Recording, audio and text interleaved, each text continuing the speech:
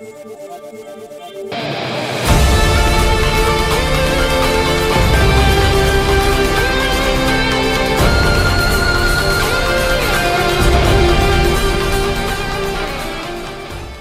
everyone, a quick announcement for all you SP Streamer fans out there. The SP Streamer Pod is now proud to call the Rotor Baller Podcast Network our home. Head over to Rotor Baller for nonstop fantasy baseball news, analysis, and advice all season long. Good morning everyone and welcome to episode 48 for On the Bump, an SP Streamer podcast for Thursday, July 2nd. I'm your host, Doug Ishikawa. You can find me on Twitter at CoachingIsh. Even though he crushed our dreams in the Baseball Pods Championship bracket, I'm still excited to bring on our very special guest this morning, the founder of Prospects 365. It's Mr. Ray Butler. Good morning, Ray. What's going on? Man, I really appreciate you having me on. Absolutely. We got to bring on the master of the prospects. Had a good time going up against you. The podcast championships feel like forever ago. Yeah, but like I think a lifetime ago. Yeah. Oh, a lifetime ago. But it allowed us all to kind of get to know each other a little bit. And so you've been on the docket waiting to come on for a very long time.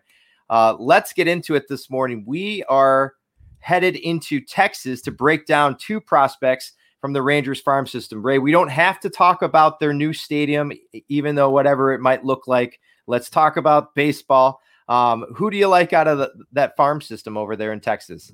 So it was interesting when you asked me, you kind of gave me my options of teams I could choose from to talk about a couple of their prospects. I intentionally chose the Rangers because I enjoy talking about Nick Solak. Both of the guys I'm talking about, I kind of want to talk about how they can impact your fantasy team in 2020. I kind of did some math, of course, with a shortened 60-game season. Solak is going to play an everyday role for the Rangers, in my opinion, and it's really, really interesting. If you kind of extrapolate Luis Roberts' season, and let's say he plays all 60 games, Steamer thinks that he's going to slash 273, 318, 494, with 30 runs scored, 10 home runs, 35 RBIs, and 9 stolen bases. His ADP right now is 74. That's Luis Robert. Okay, on the flip side, let's talk about Nick Solak. If Nick Solak were to play all 60 games, Steamer thinks he's going to slash 268, 339, 445 with 29 runs scored, 9 home runs, 31 RBIs, and 3 stolen bases. So in a lot of those key categories, Solak is neck and neck with Luis Robert. And the thing is, Solak's ADP is 254 right now. And you have to pay a little bit of a penalty because heading into the season, he's only going to be utility only.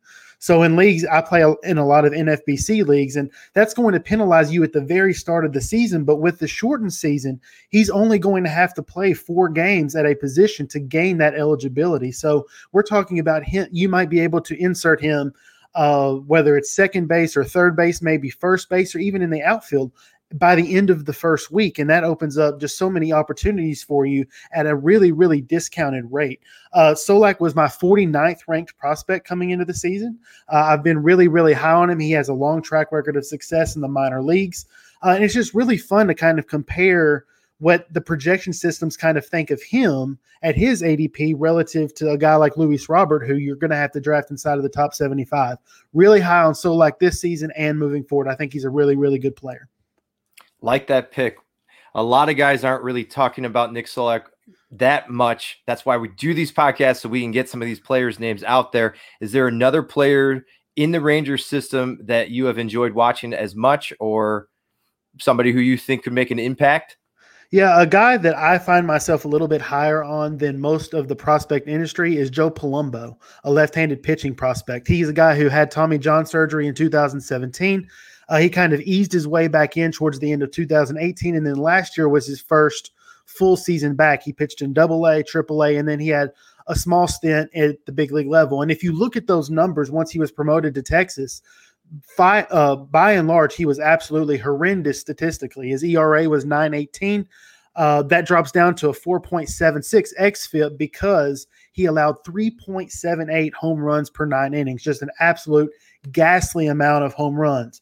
I do think he did suffer from a little bit of poor batted ball luck. That's kind of that can certainly, as he only threw 16.2 innings pitched at the big league level. He was much better at AA and AAA. He misses bats. He kind of leans on his fastball. I think he threw it somewhere around 57% last year. In my opinion, his curveball is his best pitch. I would like to see that usage increase a little bit. He also threw his changeup 17% of the time. So it's from a usage standpoint, that is a viable third pitch. He's not going to be a guy who breaks into the Rangers starting rotation to begin the season.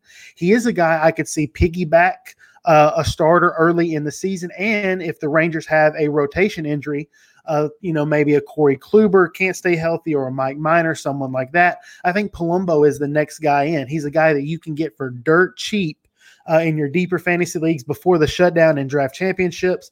He was kind of one of my last round picks, and those are 50-round drafts because you don't get waiver moves. So Palumbo was a common guy that I was targeting just because he's going to kind of be that next guy up. And in a shortened season, he's going to kind of fill that multi-inning reliever role. He could be a fireman, and he could lean more on his fastball curveball.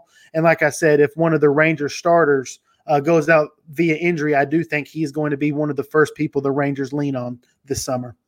Yeah, Nick Solak as well as Joe Palumbo, two really intriguing names out of Texas. Under the radar a little bit if you're still drafting, if you're looking at Dynasty, those are names that you can easily scoop up and be the smartest person in the room. Every day we hope that you head over to our site, spstreamer.com, or hit us up on Twitter. Hit that subscribe button or send us a review if you're digging what we're doing. Ray, I really do appreciate you taking the time to come on with us this morning. Yeah, absolutely. I'll leave you with a hot take. I think Nick Solak, top 3 AL Rookie of the Year. Book it.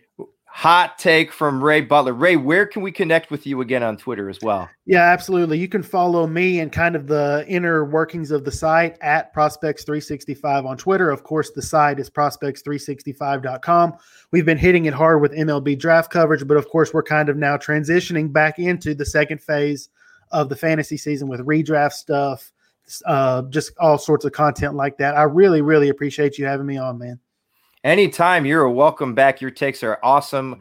We've been trying to get together for a very long time now, and so it was a lot of fun to have you on this morning. Before we leave today, make sure that you get your daily read on. Alex Fast from Pitcher List wrote a good one entitled "How Codify is Reinventing Pitching." Go see what the next pitching revolution is all about.